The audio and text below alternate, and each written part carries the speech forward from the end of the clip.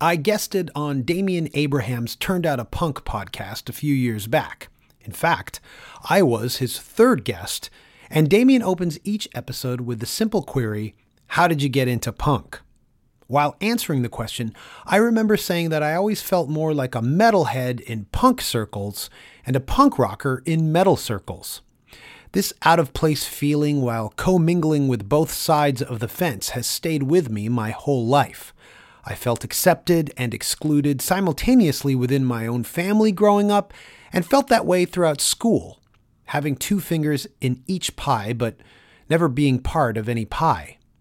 Underground musics like metal and punk attract these exiled, displaced types, and I can now see how I was almost preordained for this kind of music and culture.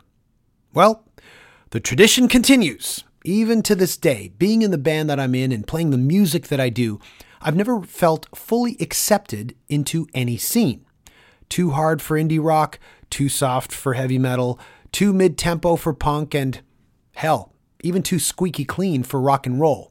I've lamented the state of rock on this podcast time and time again, and how it isn't a very cohesive scene.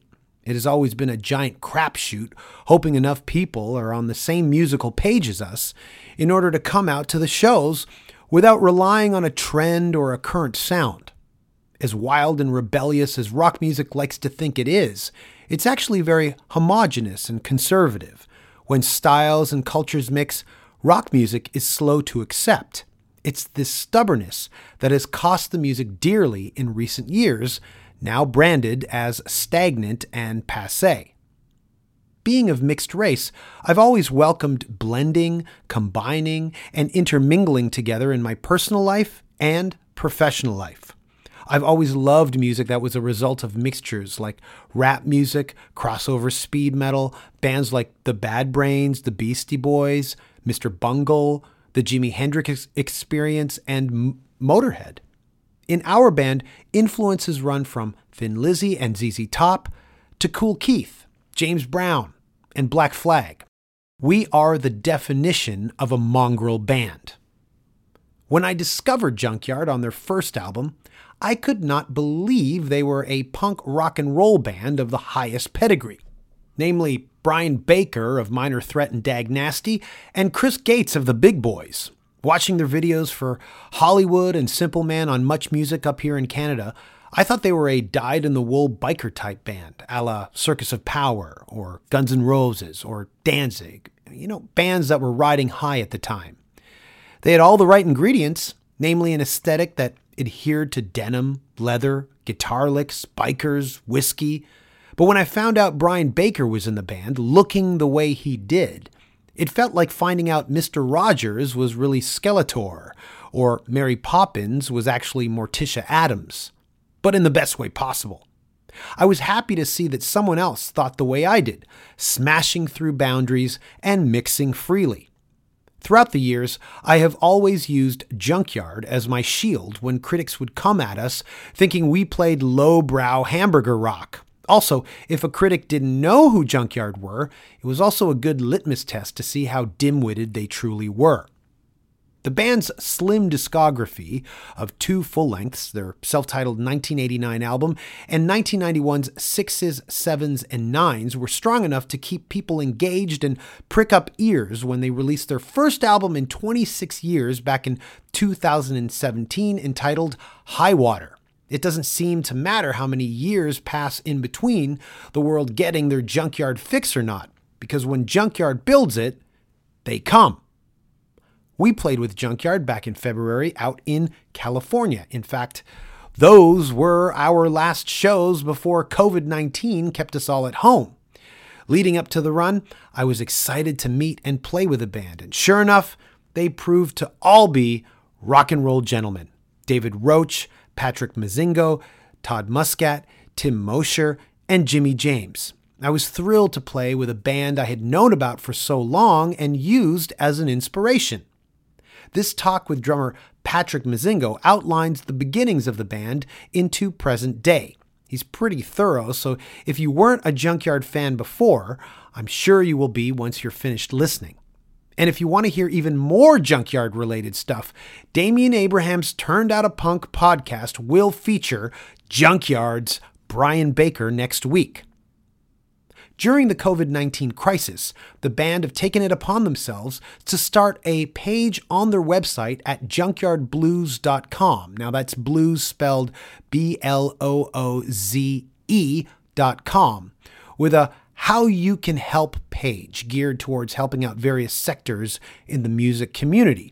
Live venues, there's guitar lessons from Jimmy James and Tracy Guns up there, including donating a portion of their own merch sales to Meals on Wheels America. I urge anyone who has always wanted some Junkyard swag to visit the site now. I also want to say that while we are in self-isolation, keeping a 2-meter distance from one another when we are outside, washing our hands and staying away from the elderly except to drop off food and supplies, I will be doing this podcast weekly. I've been doing the podcast now for 9 years, but it's been bi-weekly. Going weekly now really steps up the work on this thing, but I'm glad to do it if it can relieve someone out there from thinking about the crisis for a few minutes and gives me something to take my mind off it as well. If you can, please subscribe to the podcast on Spotify, iTunes, or SoundCloud and leave a review and or a message about it. That would be much appreciated. Okay, here we go. Patrick Muzingo is this episode's guest, and it starts now. The Tango Jones podcast is the best around. Nick Flanagan is Tango's co-host. Hello for free. I'm so glad I like to sometimes. Jimmy in from fucked up. Stop playing Hang Down. When the weather is bad and there's nothing much to do, take a listen, would you now, to what Danko Jones would do. It's the middle of the night and you better do it fast. Turn the speakers up loud for Danko's podcast. Ladies and gentlemen, boys and girls, get ready because the Danko Jones podcast starts now.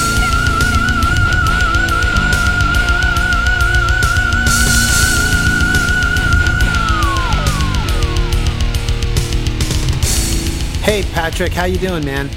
Good. How are you? Good, good. You sound very crystal clear. Oh, excellent. Yeah, it's perfect.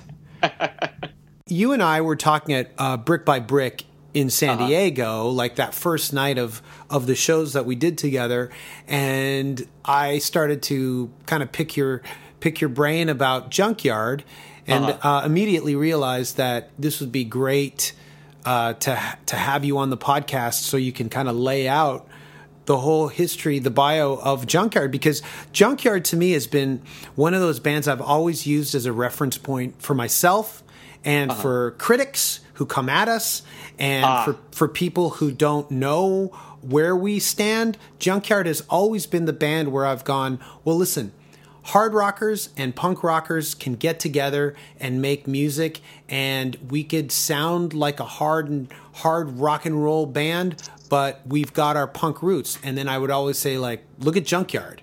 And and you guys have always been that reference point. So can you tell me, because I don't know, how did you guys meet up with Chris Gates and Brian Baker to form this kind of, blues rock and roll band? It's a weird. I mean, it's a weird story because basically, like, and this goes back to let's see, we go in the time machine and let's go back to probably. I'll go back to the first time where I met Baker. I was playing in a band in L.A. Called America's Hardcore, and it was with a guy named Drew Bernstein that later on, after the punk scene kind of went away, he ended up having a clothing business called Lip Service that, Axl wore all of their gear and stuff. So Drew, excuse me. So Drew started this band, and he wanted this band basically to be a straight edge band, 4-piece. Our reference point was Minor Threat. We ended up playing with Minor Threat when they came out to L.A. I think it was like Minor Threat, Battalion of Saints, Youth Brigade, my band America's Hardcore, and probably like Ill Repute and Dr. No for all. I think there's video online somewhere of the show, and sometimes I look back at it and I'm like, how the hell did I play that fast? I guess I was young. But so that was the first time that I met Baker, and we chatted for quite a while, just hanging out, and both of our vans were parked next to each other. And, we just started talking about like everything, talking about music. And then we got into, rock and roll stuff. And at that point, we actually had to walk away from our vans because we didn't want to be caught in a conversation around all these hardcore Minor Threat fans talking about Aerosmith and the first time that we saw Kiss, and how, and then it riffed into like, the first time I saw Kiss was 1977.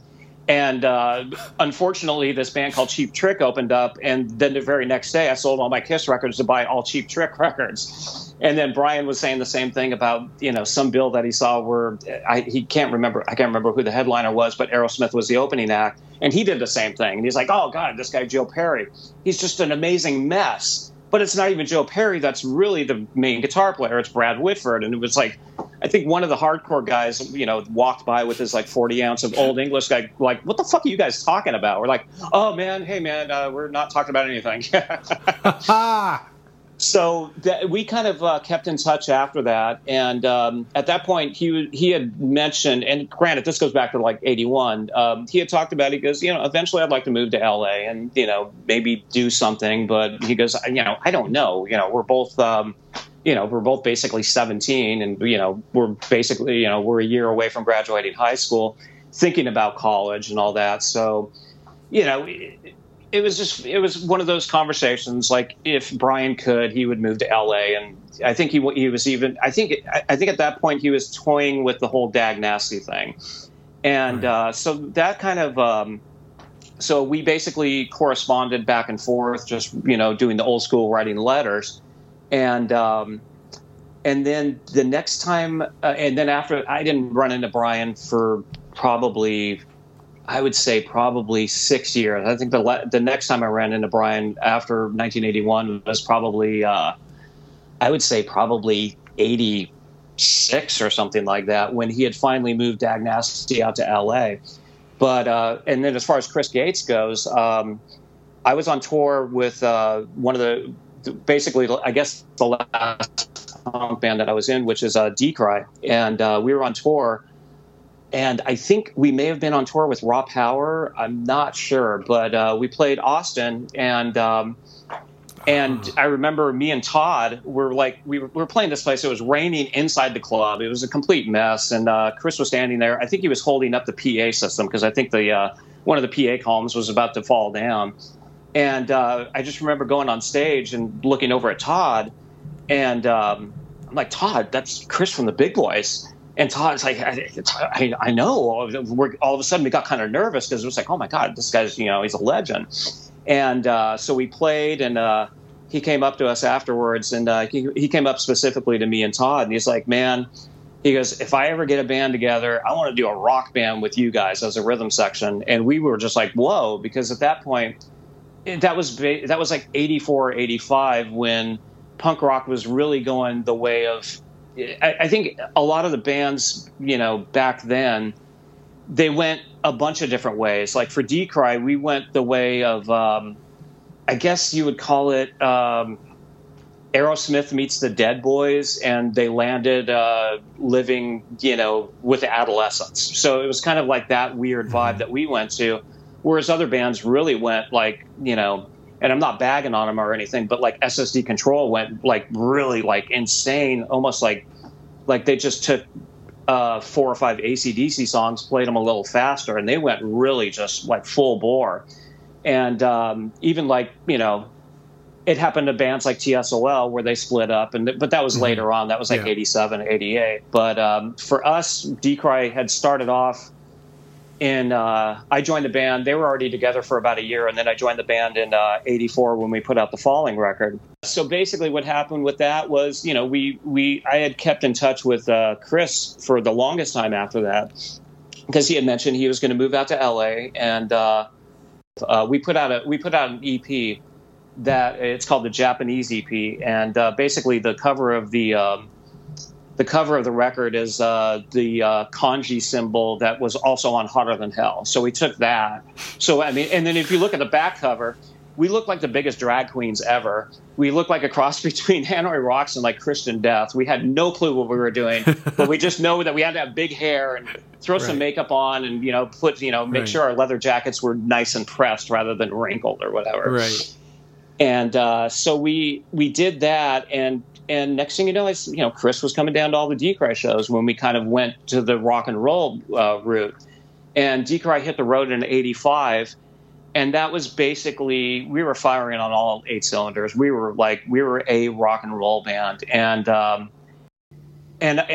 not bagging on Decry singer at all, but we were like, we kind of need a singer that can sing, and we're going to take like the Decry ideology of this rock and roll punk band, but we're going to take it back to LA, because at that point, that's when kind of Guns N' Roses were starting out. And Decry had actually, before we went out on this tour, we played at a place called Madame Wong's in Chinatown, and the lineup was, we were headlining. There was a middle slot band that sounded like a cross between probably Creedence and the Stones, and then there was this weird band called Guns N' Roses opening up, and I want to say it was probably their 3rd or 4th show. I think it was July 4th, 1985. And as soon as I saw them playing, I'm like, oh, I see what's going on here. This is like huge. And these guys, I mean, they were also like they were drunk as skunks. They were high as a kite, but they got up there, and those 5 guys just killed it. And that was the version of Guns N' Roses that is the Appetite version. Right. Because I know there was the weird other version that had that had Tracy in the band. And so this was like, they had finally got things going, and, they were really making a big buzz around LA. Plus around LA, all the punk clubs were kind of going away, but all these other nightclubs were opening up where it was basically a DJ that was playing, David Bowie, playing Aerosmith, playing Hanoi, playing Love and Rockets and stuff like that. So all of a sudden you had all these punkers from the different parts of LA that were all coming into these kind of like speakeasy places. These speakeasy bars with like a DJ that just had the awesome record collection. So of course everybody gravitated towards that. So when the glam scene started off in LA, it was really small. It was almost smaller than the original punk scene going back to like 1979, 1980, the mask scene. It was like, you're probably talking about it was like the guys in Guns N' Roses and, a couple guys from Decry, and then all these other bands that were from different parts of LA, but we all congregated together. And I think it was basically, the whole scene was probably about 175 people total.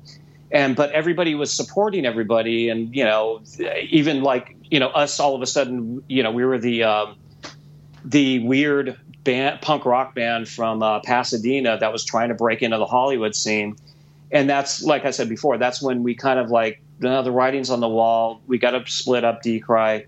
We need to get a singer that can be more of a frontman singer, like a Steven Tyler type of guy. And that's when we formed a band called Shanghai. And that band was a very weird band because we actually had we hit the golden goose on that. We had a backer. He had this great idea, and he wanted Kim Fowley to work with us. And Okay. we were like, are you kidding? He goes, no, I'm going to pay Kim. And I want to say Kim's did a 6-month deal with us. He said, from the point that I start working with you, within 6 months and 12 shows, you guys will be signed to whatever record label you want. So we hired him for 6 months, and I think we hired him, and this is 1986 money. It was $1,500 a week for 6 months. Oh my God.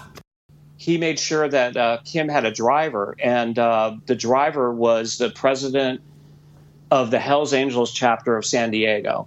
So Kim would get picked up at his janky little valley hotel, motel in this just weird area of North Hollywood. But he would get picked up every day in this Rolls Royce that would just drive through to pick up Kim, then take Kim to our rehearsal studio. And back then we had a lockout at SIR in Hollywood. And so our lockout was, I want to say that Kiss had the other room. We had the big room, and everybody else had the smaller rooms.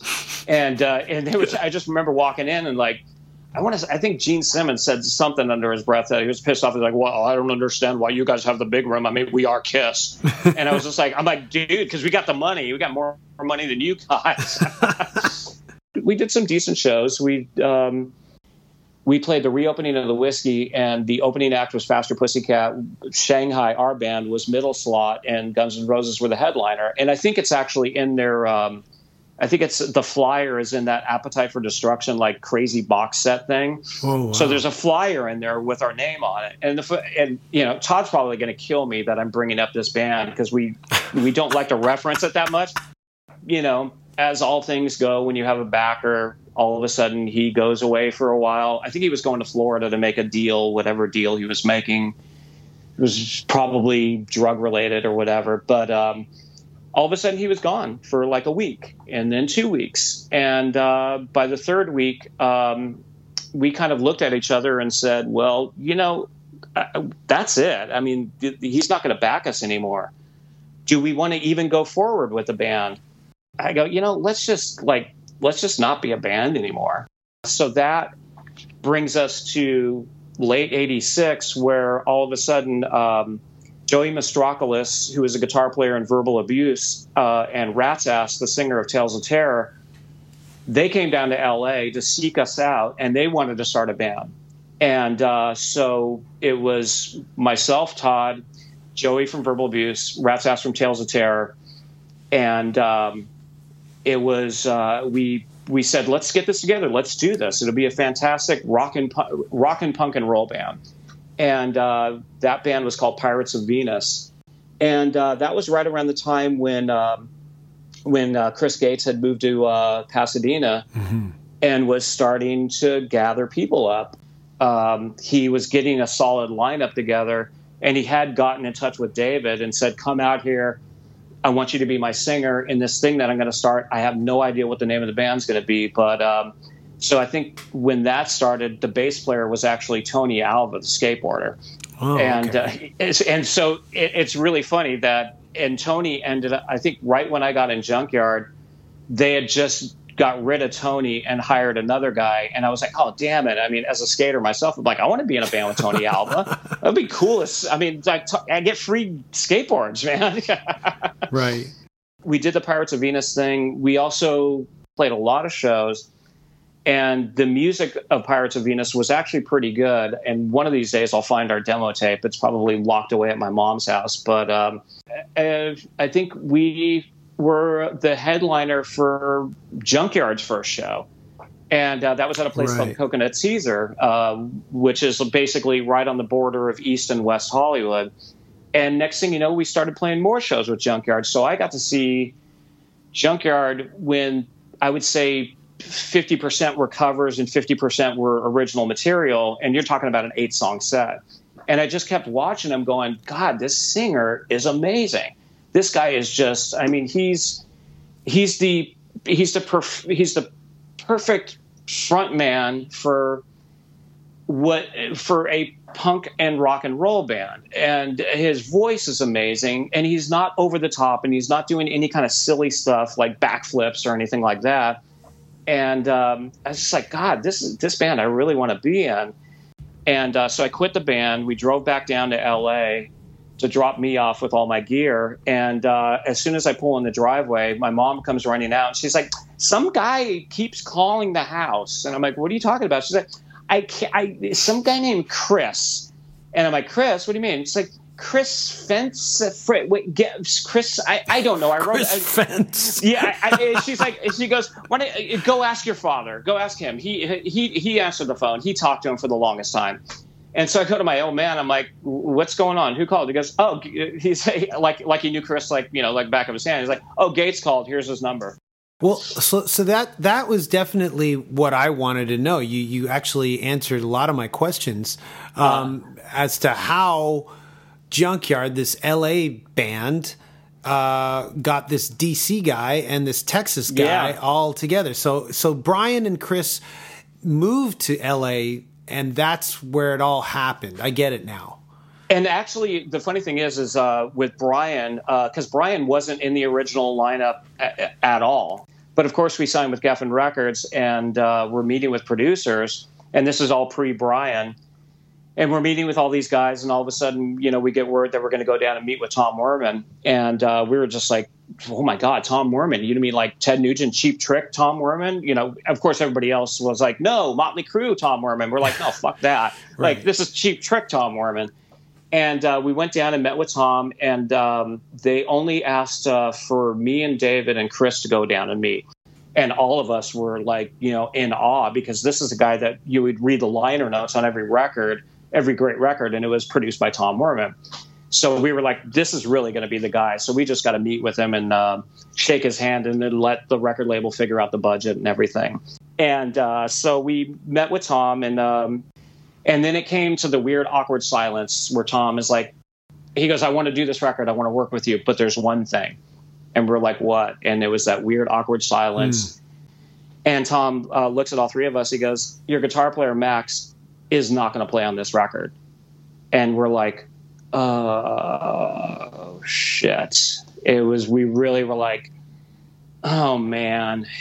But Chris is like, yeah, we do. This is something that has been bugging me. And then I didn't know that was even on Chris's mind. But once he said it, I'm like, oh, okay, well, you did say it. And you know what? I kind of agree with you. And David was, and David had moved out from Texas with Max. So David was kind of like, we all felt very awkward about it, but we knew that it was that we had to do what was best for the record. So when that came up, we went back to the record label and had a meeting with our A&R guy, and he goes, well, what do you guys want to do? You just want to record it as a 4-piece? We're like, no, we need to find a guy, because not only do we have to go in and record this, but we got to get a guy that we have to be in a bus with and be in a van with and be in hotel rooms. And, we have to marry another person. And so we did auditions only to make the label happy.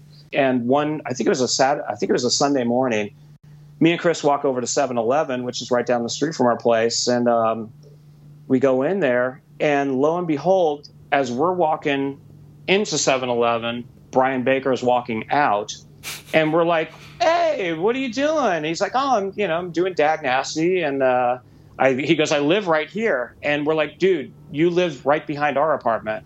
And he's like, he goes, I had no idea you guys even lived here. He's like, well, we don't really hang around in the same circles, because we actually were just hanging around with each other because we had all of a sudden we had this job that we had to do with the band. We got to, the easy part is getting the record deal.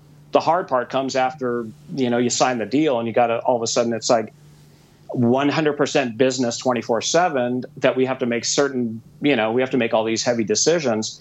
So we were talking with Brian, and he had moved Dag out. And when we were talking with him, me and Chris both got the sense it was like, yeah, he doesn't seem very happy with the band, and we were like, well, is Dag Nasty, doing enough shows where are touring enough to where it pays your rent? And Brian's like, of course not. He goes, I'm a motorcycle messenger guy, and so Chris goes, well, how do you feel about coming down and playing some songs with us? And we had a rehearsal studio right down the street. And Brian was like, oh, yeah. He goes, oh, I'd love to. And that was,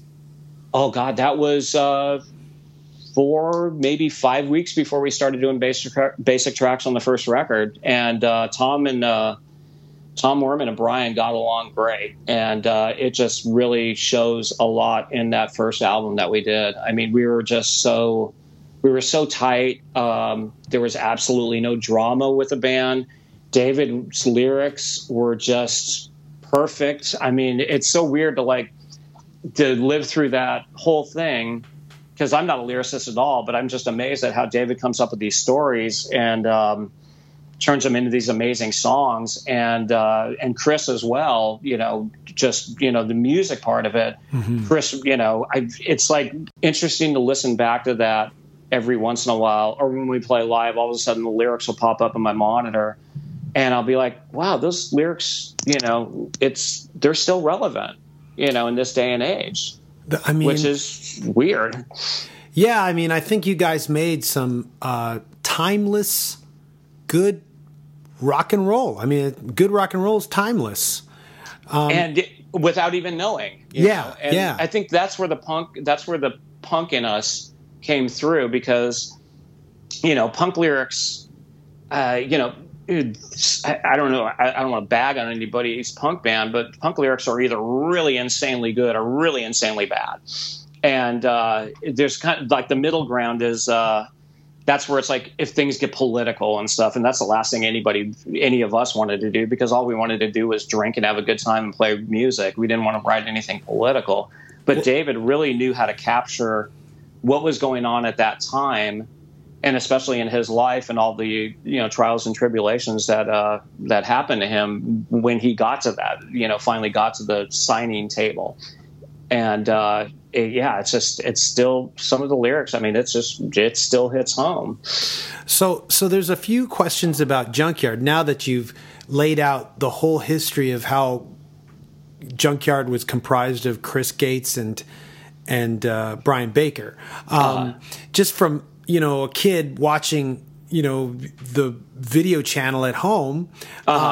Originally, that the first Junkyard video came through, and I didn't realize who Junkyard was and who was actually in the band until I read an article on you guys. And of course, they highlighted the band name Minor Threat, and they highlighted Brian Baker. Bolded in parentheses. That's like, Brian Baker, you know, Minor Threat, Government Issue, Sam Hain, you know, everything under the sun. Well, I was like, I was in the transition at the time of letting go of all that rock and roll stuff and getting more into punk rock.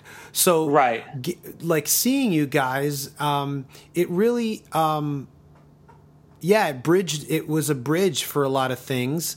But what really shocked me was how Brian was. Like Brian looked like Duff McKagan.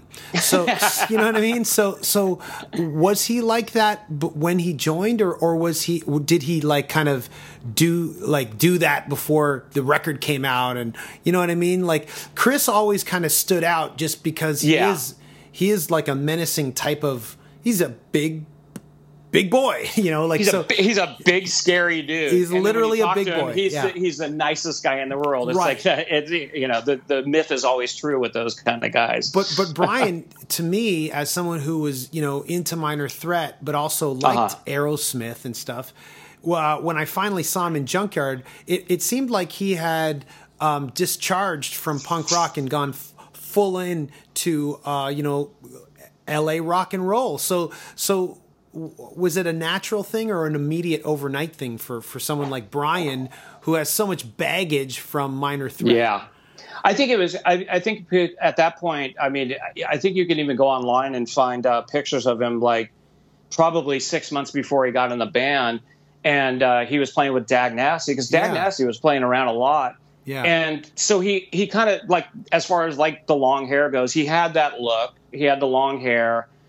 He had the jeans and the engineer boots, and instead of wearing a black T-shirt, he had a nicer black T-shirt or whatever, or a more like cut up one or whatever.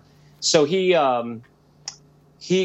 basically, I mean, he was just Brian at that point. And, you know, I think when he got in the band, because we all wore our Junkyard colors, you know, and I think like we, oh God! Well, but yeah, Chris made him a jacket. Here you go. And back then, our colors had it had the Spade logo that, of course, we ripped off from Motorhead. And Lemmy was like, well, if you're going to steal it, whatever. But we also had our names underneath it, and so we gave Brian his jacket, and he was like, oh, this is great.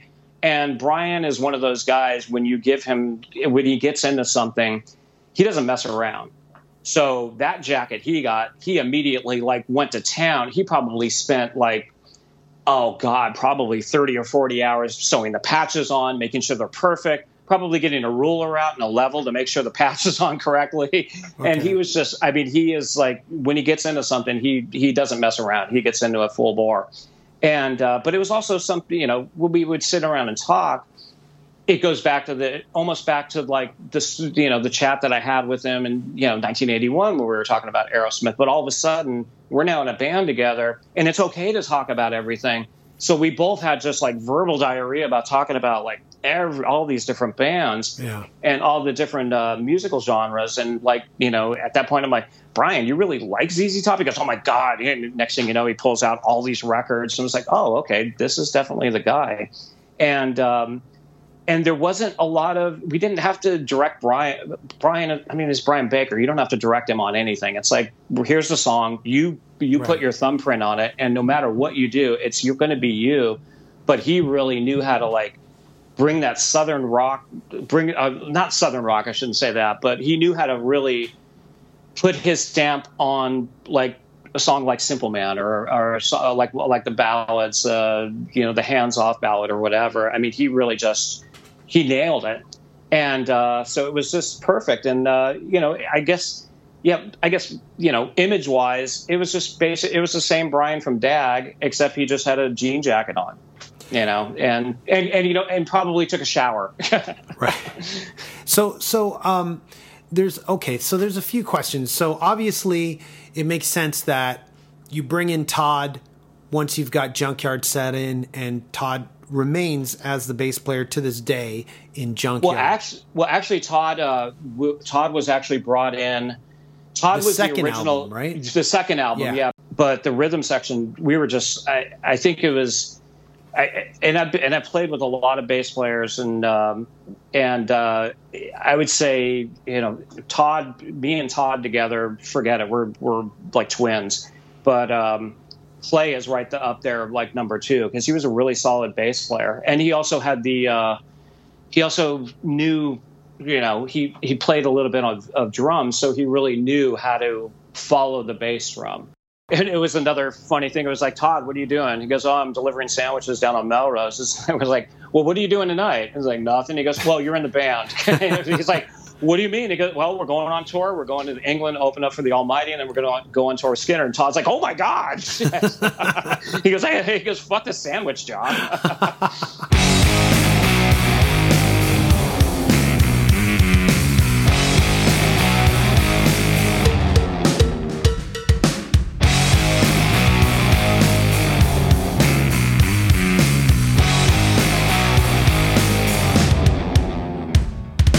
Tim and Brian were DC brothers. I mean, right. They both grew up together. Yeah. I believe they both went to the same school together and everything. So Tim had a band called Broken Glass that got signed because Brian was like, hey, I'm in this band Junkyard. They're giving out record deals like candy. Get a band together. Come out here. And Tim did that. And his band Broken Glass, oh, God, they were fantastic. And also Mark Diamond from the Dwarves was in that band as well. The only way that I can kind of describe Broken Glass is it should have been Broken Glass and not the Black Crowes. But the Crowes had the image, and they had the image, and they had, I believe, Van Halen's manager. So whereas Broken Glass unfortunately didn't, but Broken Glass's material was like just insane. It was so good. So Tim came out, immediately moved in with Brian, and then Tim was always part of our scene. And our scene was very small. We didn't, again, like I had mentioned before when we were talking in San Diego, we were from East Hollywood. We had nothing to do with West Hollywood. We had zero to do with the Sunset Strip. The only time we ever went up to the Sunset Strip was to go to our record label, and that was it. And we never played the first time we actually played the Whiskey as Junkyard. We each played the Whiskey in different bands, but the first time we played the Whiskey a Go-Go as Junkyard was with Baker when we got back together when Baker was out here doing some Bad Religion rehearsals. And the first time that we played there was 2012. So we never played that area, that like 3-block area where you had. You got the Whiskey and the Roxy and the Rainbow on one side of the street. We had nothing to do with that scene. We tried to go up there and hang out, and we were just like, oh, we don't even know what you weird biker guys, are you guys roadies from the band? We're like, oh, forget it. Let's just go back to our place in East Hollywood, which was like, the scene back then was like, Chili Peppers were in East Hollywood, Jane's Addiction, Sex and the Horseheads, I think Pygmy Love Circus at that time, so many different bands. So we just stayed in our own lane. we just stayed over there. So that's the whole. I don't know why we get like the Sunset Strip band Junkyard. It's like no, yeah, right. We played the Sunset Strip, but it was Club Lingerie on Sunset and Cahuenga. We never went. We weren't allowed to cross that line. We didn't make enough money to cross that line. I don't know if I mentioned it before. We never really broke up. We got dropped from Geffen, and we kind of looked at each other and said, well, it's time to get real jobs. And so each one of us went our separate ways. What did I do? I ended up playing with Ricky Rackman for a couple shows, and then I ended up bartending.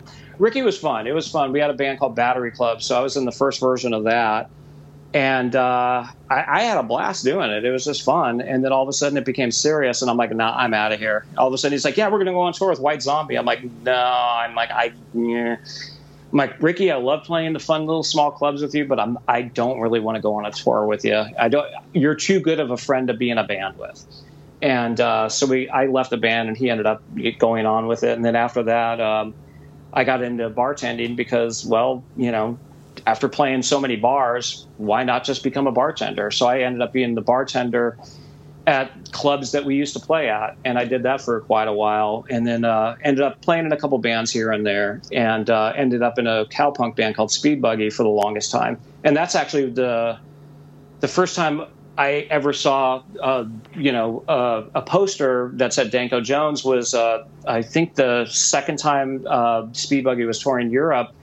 Everywhere we went, it was like Danko Jones. It was like playing. We would play like Mondo Bizarro, and then we'd be in, in all these all all the places in Spain. We've all played the same places, and I was just like, I go, what is this Danko Jones? Like, somebody please tell me what is it? Give me some music. And our driver put it on, and I'm like, oh, this is really good. I'm like, wow, this is amazing. and this, I think it was like 2000.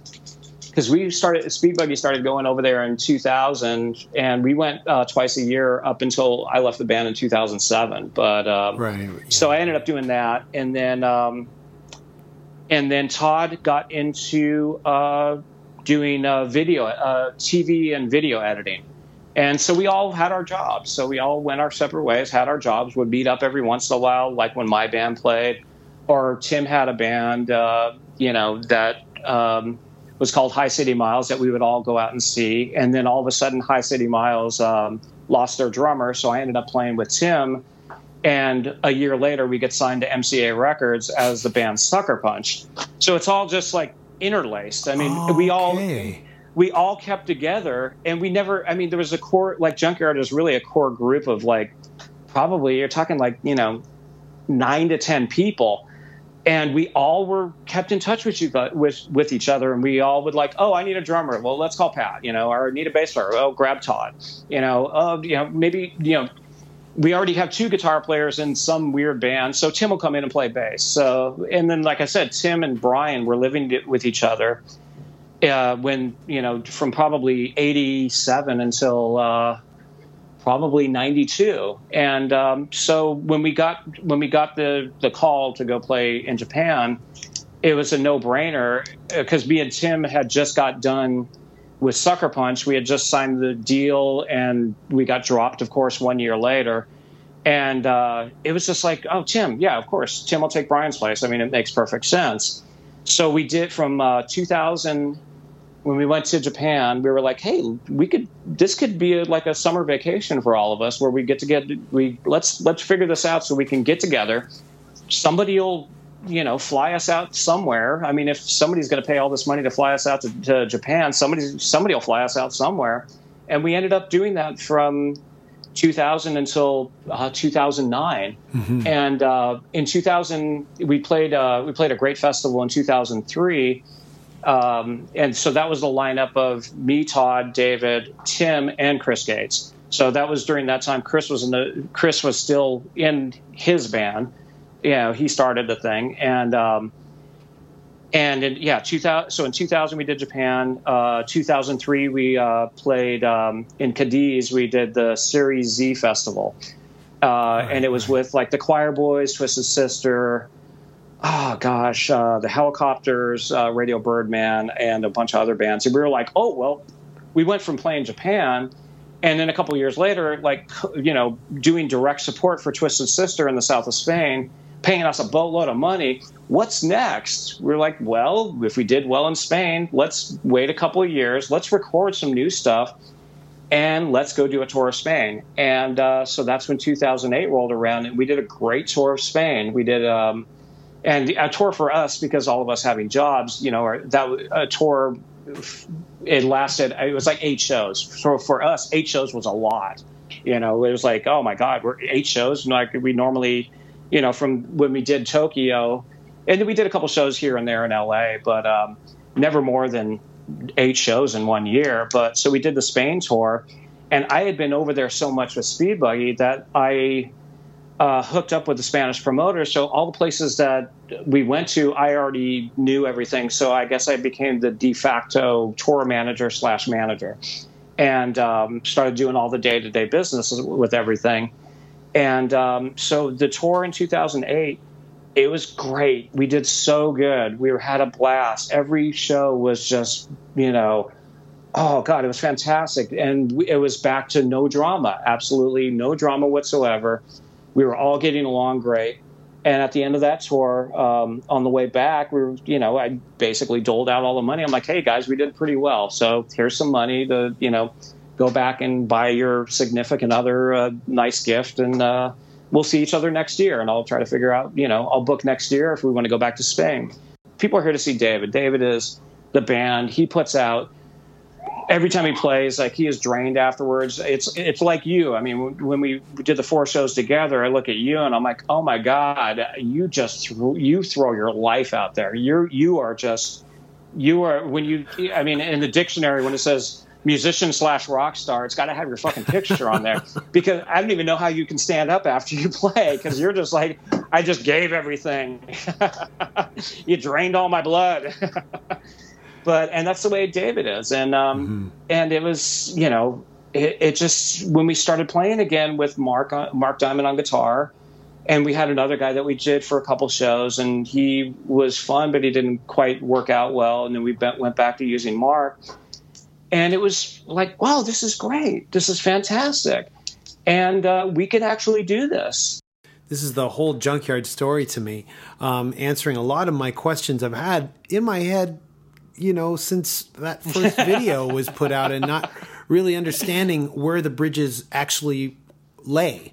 And the funny thing is, we didn't know even where anything was going. Even when we got signed, it was, you know, right, those magazines that we were in. We were in a magazine with, you know, you'd turn the cover, and it was like, there's generic band number 1 with the blonde singer guy, and they're all dressed up in their fancy gear.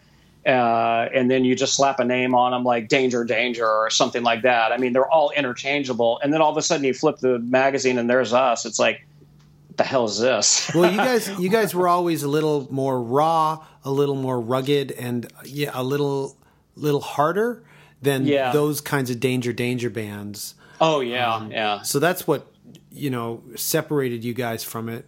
But I mean, Patrick, thanks a lot for this. This is more than enough. Oh, and like I said, I mean, you know, it's good to hear your voice again. It's good to hear yours. And those 4 shows, it's just, we felt so comfortable with you guys. And just like, it was like on the second, what was the second show? The Viper Room. The first show was like, get to know you. Yeah. And then that Viper Room show was just like, oh, this is just, each band complements each other so well. And then it's just so fun. We had a great time playing those 4 shows with you guys, and we got to do it again. Those were our last 4 shows. You know, we had to cancel our tour, so the Huntington Beach show so far is our last show. The Huntington Beach, that place. Yeah. Oh God, it was fun. But then that was a punk rock show to the T. God. Yeah, but I mean, it was great. It was an honor to play with you guys. And right back at you. Yeah, it was so great. And my friend Damian Abraham from the band Fucked Up, he actually he has a podcast. He's a singer of Fucked Up. He has a podcast called Turned Out a Punk, and he had Brian on this past week. No way. Yeah, and he knew that I was going to get you on, and he was because he knew we toured together, so he was asking Brian about our bands, and then he asked Brian about us, and apparently Brian's a fan, so I emailed the guys and I go, guess who's a fan of our band? Brian Baker. So it's cool. Patrick, thanks a lot, man. And you got it. Take care. I'll tell the other guys hey. I will. All right. See you later, man. Care. Bye. All right. Bye-bye.